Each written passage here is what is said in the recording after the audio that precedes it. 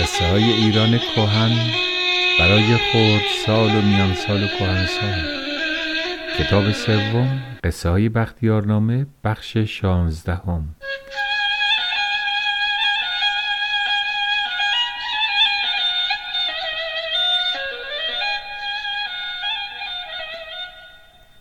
سلام بر دوستان خوبم، شب شما بخیر. دنباله قصه ابوتمام رو میخوام ادامه بدم. اگر خاطرتون باشه ابوتمام رفته بود به خواستگاری دختر ترکستان برای پادشاه کشور خودش و پادشاه ترکستان 400 خواستگار رو تا اون زمان کشته بود و ابوتمام خواستگاریش مورد قبول پادشاه واقع شد. پادشاه قبول کرد و ابوتمام تعجب کرد و گفت: پادشاها، شما که این همه خواستگار رو کشتید، چطور شد که با خواستگاری من موافقت کردید و منو نکشتید؟ پادشاه گفت که ببین، من معتقدم که باید چشم کسی به دختر من نیفته مگر همسرش باشه. بهتون گفتم که اون زمان فرهنگ جامعه ها اینطور بود، پوشش بود، زن رو باید قایم می کردن حتما. و جالب اینه که اغلب یعنی بیشتر در سرزمین ها و جاهایی که خشک و کم آب بود تعصب روی زن بیشتر بود و در مناطقی که سرسبز و حاصلخیزه و غذا زیاده و مردم گرسنگی کمتر میکشیدند تعصب کمتر بود و اون هم علت داشت. به هر حال میدونید که از نظر جغرافیایی روی زمین هر جمعی یا گروهی از آدم‌ها که ما بهشون میگیم شهر یا کشور یه فرهنگی دارند و فکر میکنند این درست ترین فرهنگ دنیاست. چرا؟ چون خودشون رو انگار مرکز دنیا میدونن. هرچی که ما فکر میکنیم اون درست ترینه، هر طوری که ما عمل میکنیم اون درست ترینه، هر غذایی که ما میخوریم اون خوبه. اگر در جای دیگر مثلا لاک‌پشت میخورن، حالم بد شد، خیلی بده. جالب اینه که برای همون آدمایی که ما بهشون میگیم اگه بشنون ما کله پاچه میخوریم، اونها هم همین حال رو ممکنه داشته باشند. اما ما کارهای خودمون رو، خوردن لثه و نمیدونم بن دندونای گوسفند و خب حالشون بد میشه. اما اونها هم فکر میکنند اونها مرکز دنیا و هرچه اونها فکر کنند درسته.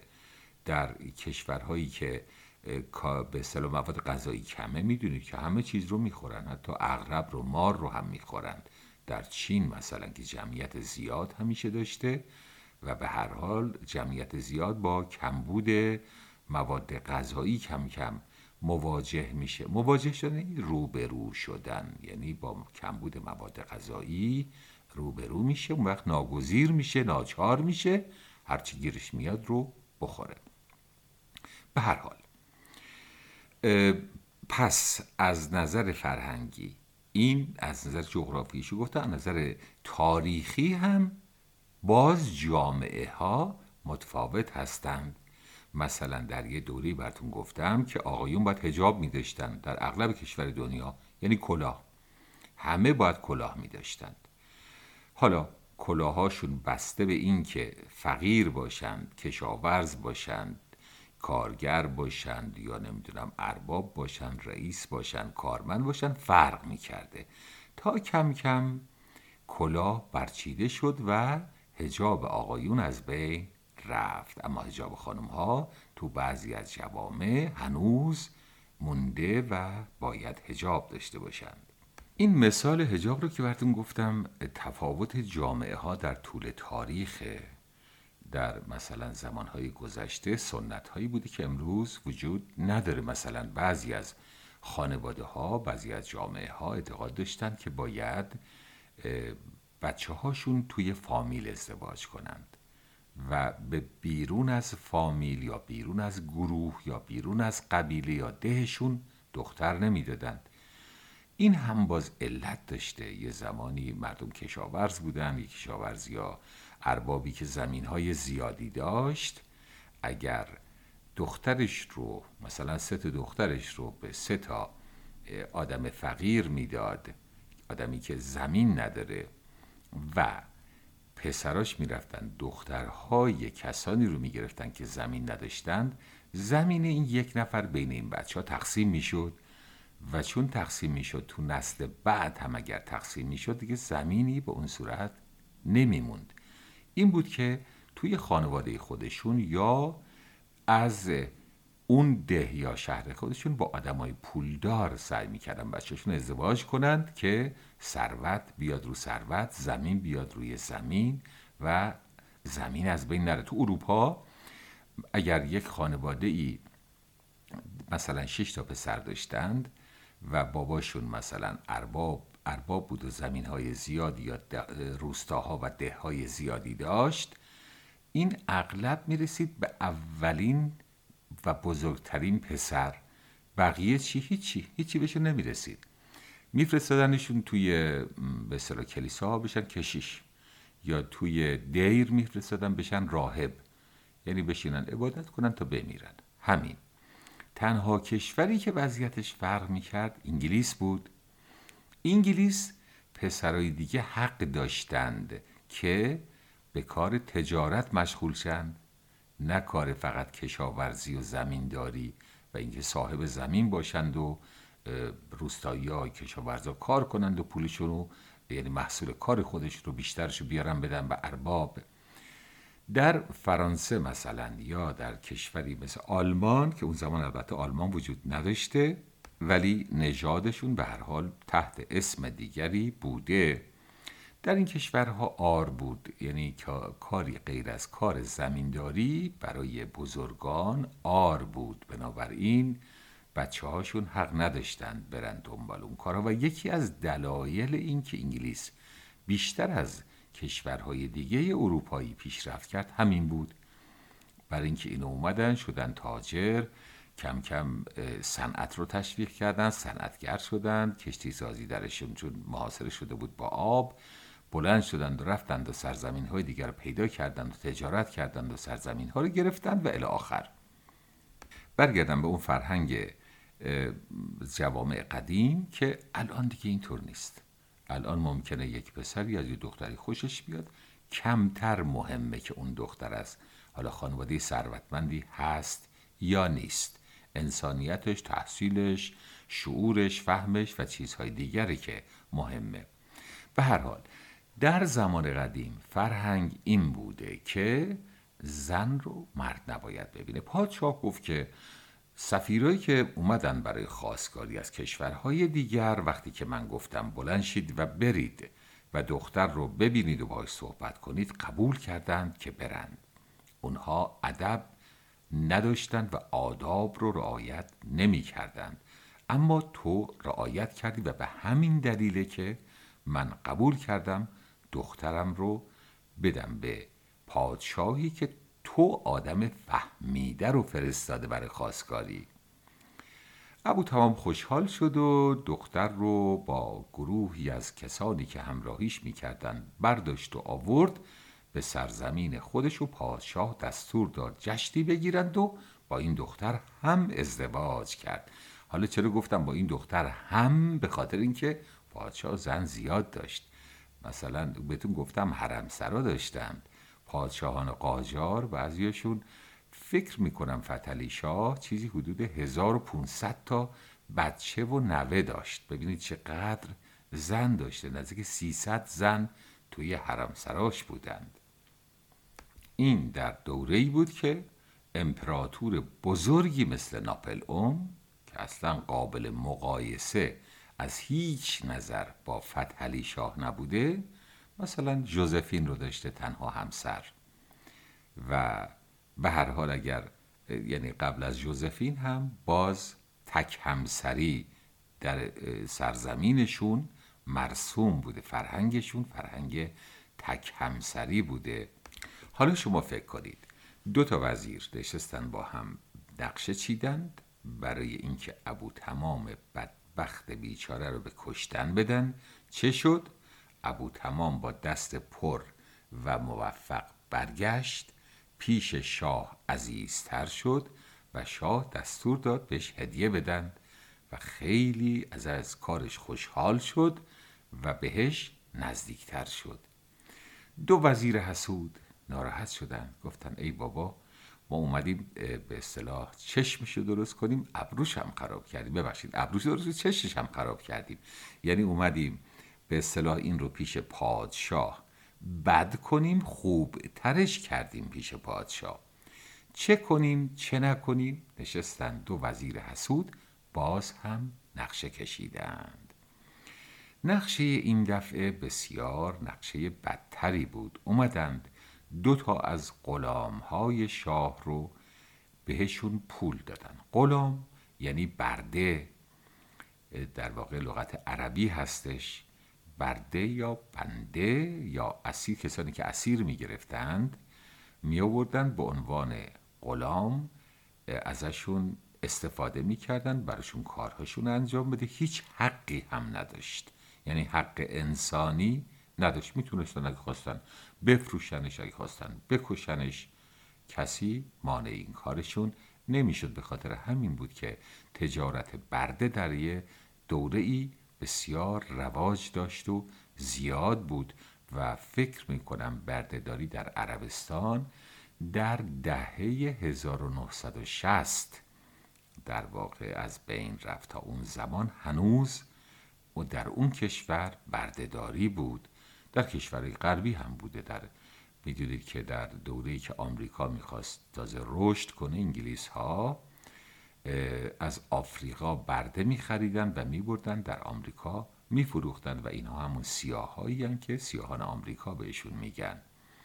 و جاده ابریشمی که براتون قبلا صحبتشو کردم، جاده‌ای بود که در واقع بعضی از تاجرها میرفتن و از سران قبیله، چون اکثرا قبیله‌ای بودن در قسمت ترکستان و بالاتر از ترکستان، و در اونجا ترک ها رو به عنوان برده می خریدند و می آوردند و خلیفه های عرب اینها رو می خریدند، به عنوان سرباز استفاده می کردند. حتی بعضی از پادشاهان ایران از همون برده ها و غلام ها هستند، مثل آلبتکین و سبکتکین که پسرشون محمود شد سلطان محمود غزنوی، پادشاه غزنین و پادشاه سرزمینی که ایران هم جزء اون سرزمین بود. نمیتونم بگم فقط پادشاه ایران به شکلی که ما الان میشناسیم. به هر حال دو تا غلام رو دیدند و گفتند خب ما بهتون نفری 500 دینار میدیم اگر کاری رو که ما میخوایم برامون انجام بدید. غلام ها گفتند چه کاری باید انجام بدیم؟ 500 دینار خیلی زیاد بود براشون. وزیر را بهشون گفتن که شما باید وقتی که شاه میخواد بخوابه شروع کنید با هم به صحبت کردن، به طوری که شاه نخوابیده باشه شما تظاهر کنید که فکر میکنید که شاه خوابیده. تظاهر کردن یعنی نشون دادن، یعنی میدونی نیست ولی نشون میدی که انگار اینطوریه. میدونی شاه بیداره ولی طوری رفتار میکنی که انگار شاه خوابیده. با هم صحبت کنید و بگید که این ابوتمام عجب آدم ناجنسی بوده که به زن شاه نظر داره و در حرم رفت و آمد میکنه. غلام ها این کار رو کردند و رفتند و پادشاه رفت تو تختش که بخوابه. اینا هم بیرون ایستاده بودند به عنوان نگهبان. شروع کردن با هم صحبت کردن. یکی به دیگری گفت واقعا از این ابوتمام بدم میاد. اون یکی همش البته ساختگی بود، گفت چرا؟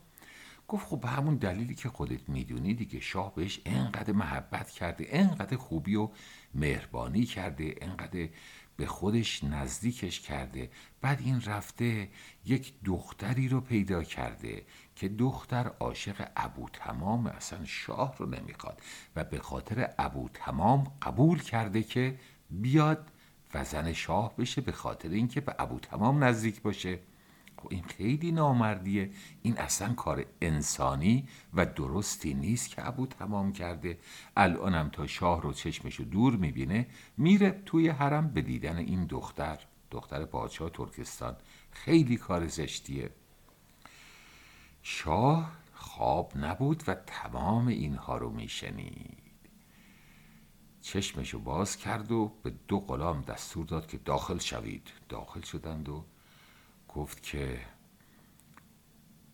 بروید و ابوتمام را همین لحظه پیش من بیاورید. 2 غلام رفتند و ابوتمام رو شب تو خونش بیدار کردند و آوردند پیش پادشاه. پادشاه گفت که ابوتمام، تو مرد بسیار دانا و زیرکی هستی، به من بگو ببینم اگر کسی اربابی در حق نوکر خودش مستخدم خودش خدمت زیاد و محبت زیادی بکنه و اون مستخدم به ارباب خودش خیانت بکنه و به زن اون نظر داشته باشه، باهاش باید چی کار کرد؟ ابوتمام که از هیچ جا خبر نداشت قربان همچین کسی رو که همچین کاری بکنه رواست که آدم بکشتش. گفت بسیار خوب، پس خودت حکم خودت رو دادی. یک کارد برداشت و ابوتمام بدبخت بیچاره از همه جا بی خبر رو کشت. وزیرها به کام دل رسیدند، به خواسته خودشون رسیدند و ابوتمام رو که انقدر ازش نفرت داشتند به این صورت از بین بردند. اما همیشه پیش نمیاد. بعضیا میگن که هر کس بد کنه بد میبینه، ولی خب ما میدونیم که توی تاریخ خیلی ها بد کردند و بد ندیدند. چنگیزخان مغول چیزی حدود 40 میلیون آدم رو کشت. قدیم هم که میدونید توپ و تفنگ و نمیدونم بمب نبود که بندازن یهویی در یک لحظه چند نفر مثلا 100 نفر بمیرن. یکی یکی باید با کارد و شمشیر میکشتند. چه شد؟ هیچی، تو آخر عمر خیلی خوب زندگی کرد. پسرانش پادشاه بودن در قسمت‌های مختلف، نوه‌هاش همینطور و نسلش همینطور. و جالبه براتون بگم که الان در دنیا 20 میلیون آدم از نسل چنگیز هستند. به خاطر همینه که بعضی اعتقاد دارند تمام این کاری که آدما میکنند، کشورها رو بگیرند یا نمیدونم سعی کنند بر دیگران غلبه کنند، برای اینه که نسلشون بیشتر و بیشتر بمونه. چه بسا اگر مثلا حضرت عیسی مسیح هم پسر داشت یا بچه داشت، الان شاید میلیون ها نفر از نسل ایشون هم مونده بود، ولی خب ایشون میدونید که ازدواج نکرد و بچه نداشت. به هر حال استثناءً در مورد ابوتمام اینطور نشد. یعنی انتقام در زمانی که وزیرا زنده بودند که کار بدی کرده بودند گرفته شد. چطور؟ روزی پادشاه داشت از کنار اتاقی در قصر خودش عبور می کرد و دید این اتاق همون 2 غلامه و دارن با هم صحبت می کنند. کنجکاو شد، گفت بذار ببینم چی به هم دیگه دارن میگن. البته این رو هم قبلش بگم، پادشاه بعد از اینکه ابوتمام رو کشت بسیار ناراحت بود، برای اینکه ابوتمام دوست خیلی خوبی بود، مهربون بود باهاش و یارش بود، یاورش بود، همزبونش بود، با هم صحبت میکردن، راهنماییش میکرد و به هر حال از نظر عاطفی بهش دلبسته شده بود. از اینکه اون رو از دست داده خوشحال نبود که بسیار هم ناراحت بود. غذا کم میخورد، تو قصر که راه میرفت دست به پشت مینداخت و هی از این طرف به اون طرف سرگردان و توی فکر. گفت گوش کنم ببینم اینها چی میگن. اما اون 2 غلام داشتن میگفتن که چه کار بدی کردیم، درست پول گرفتیم ولی تفلک ابوتمام رو ما به کشتن دادیم، ما نمیدونستیم شاه همچین عکس العملی نشون میده. اگر میدونستیم پول رو قبول نمی کردیم که از وزیرها بگیریم. شاه در رو باز کرد و رفت داخل. گفت بگو ببینم چه کسی شما را فریب داده بود تا این دروغ را بگویید. عصبانی بود، ناراحت بود. غلام‌های بدبخت ترسیدن، زبونشون بند اومد. زبون بند اومدن یعنی که آدم یهویی نتونه حرف بزنه. زبونشون بند اومده بود. بالاخره شروع کردن به صحبت. دیدن بله دیگه شاه شنیده، کاریش نمیشه کرد. راستشو گفتن. ماجرای وزیرها که چه یادشون دادند و چقدر پول بهشون دادند. شاه خشمگین شد، از دست وزیرها اونها رو هم کشت و تا آخر عمر پشیمون موند که چرا در کشتن ابوتمام عجله کرده. یه آخر قصه این رو هم بگم که این قصه ها مثلا مال دوره قبل از حمله عربه. ابوتمام یه اسم عربیه که البته ممکنه ابوتمام باشه. تمام یه قبیله ای از عرب هستش که بعضیا مثلا تمام یا تمامی هست فامیلیشون، حتی در ایران، که نسبت میدن به اون قبیله. بعیده که در قصه های قبل از حمله عرب ما همچین اسمایی داشتیم. در واقع نویسنده ها یا مترجمین احتمالاً دست بردن در این کتاب ها و در بازنوشتن و دوباره نوشتن این کتاب ها و یه مقداری رنگ و بوی عربی و حتی مذهبی هم بهش دادن. و اما بختیار قصه رو که به اینجا رسوند، یادتون میاد که بختیار پسر خود شاهه و شاه میخواد بکشتش. در واقع هی داره بهش میگه که قصه های مختلف میگه که شاه نکش، شاید روزی بیگناهی من ثابت بشه. و این قصه در واقع فکر میکنم 10 یا 11مش بود که برای شاه داشت میگفت و گفت پادشاه ها اگر شاه این قصه ما در کشتن ابوتمام عجله نکرده بود و کمی صبر کرده بود، ابوتمام در واقع کشته نمیشد، اون هم بیگناه. بنابراین اون پادشاه در واقع عجله کرد. شما هم در کشتن من عجله نکنید که مثل اون پادشاه پشیمون نشید.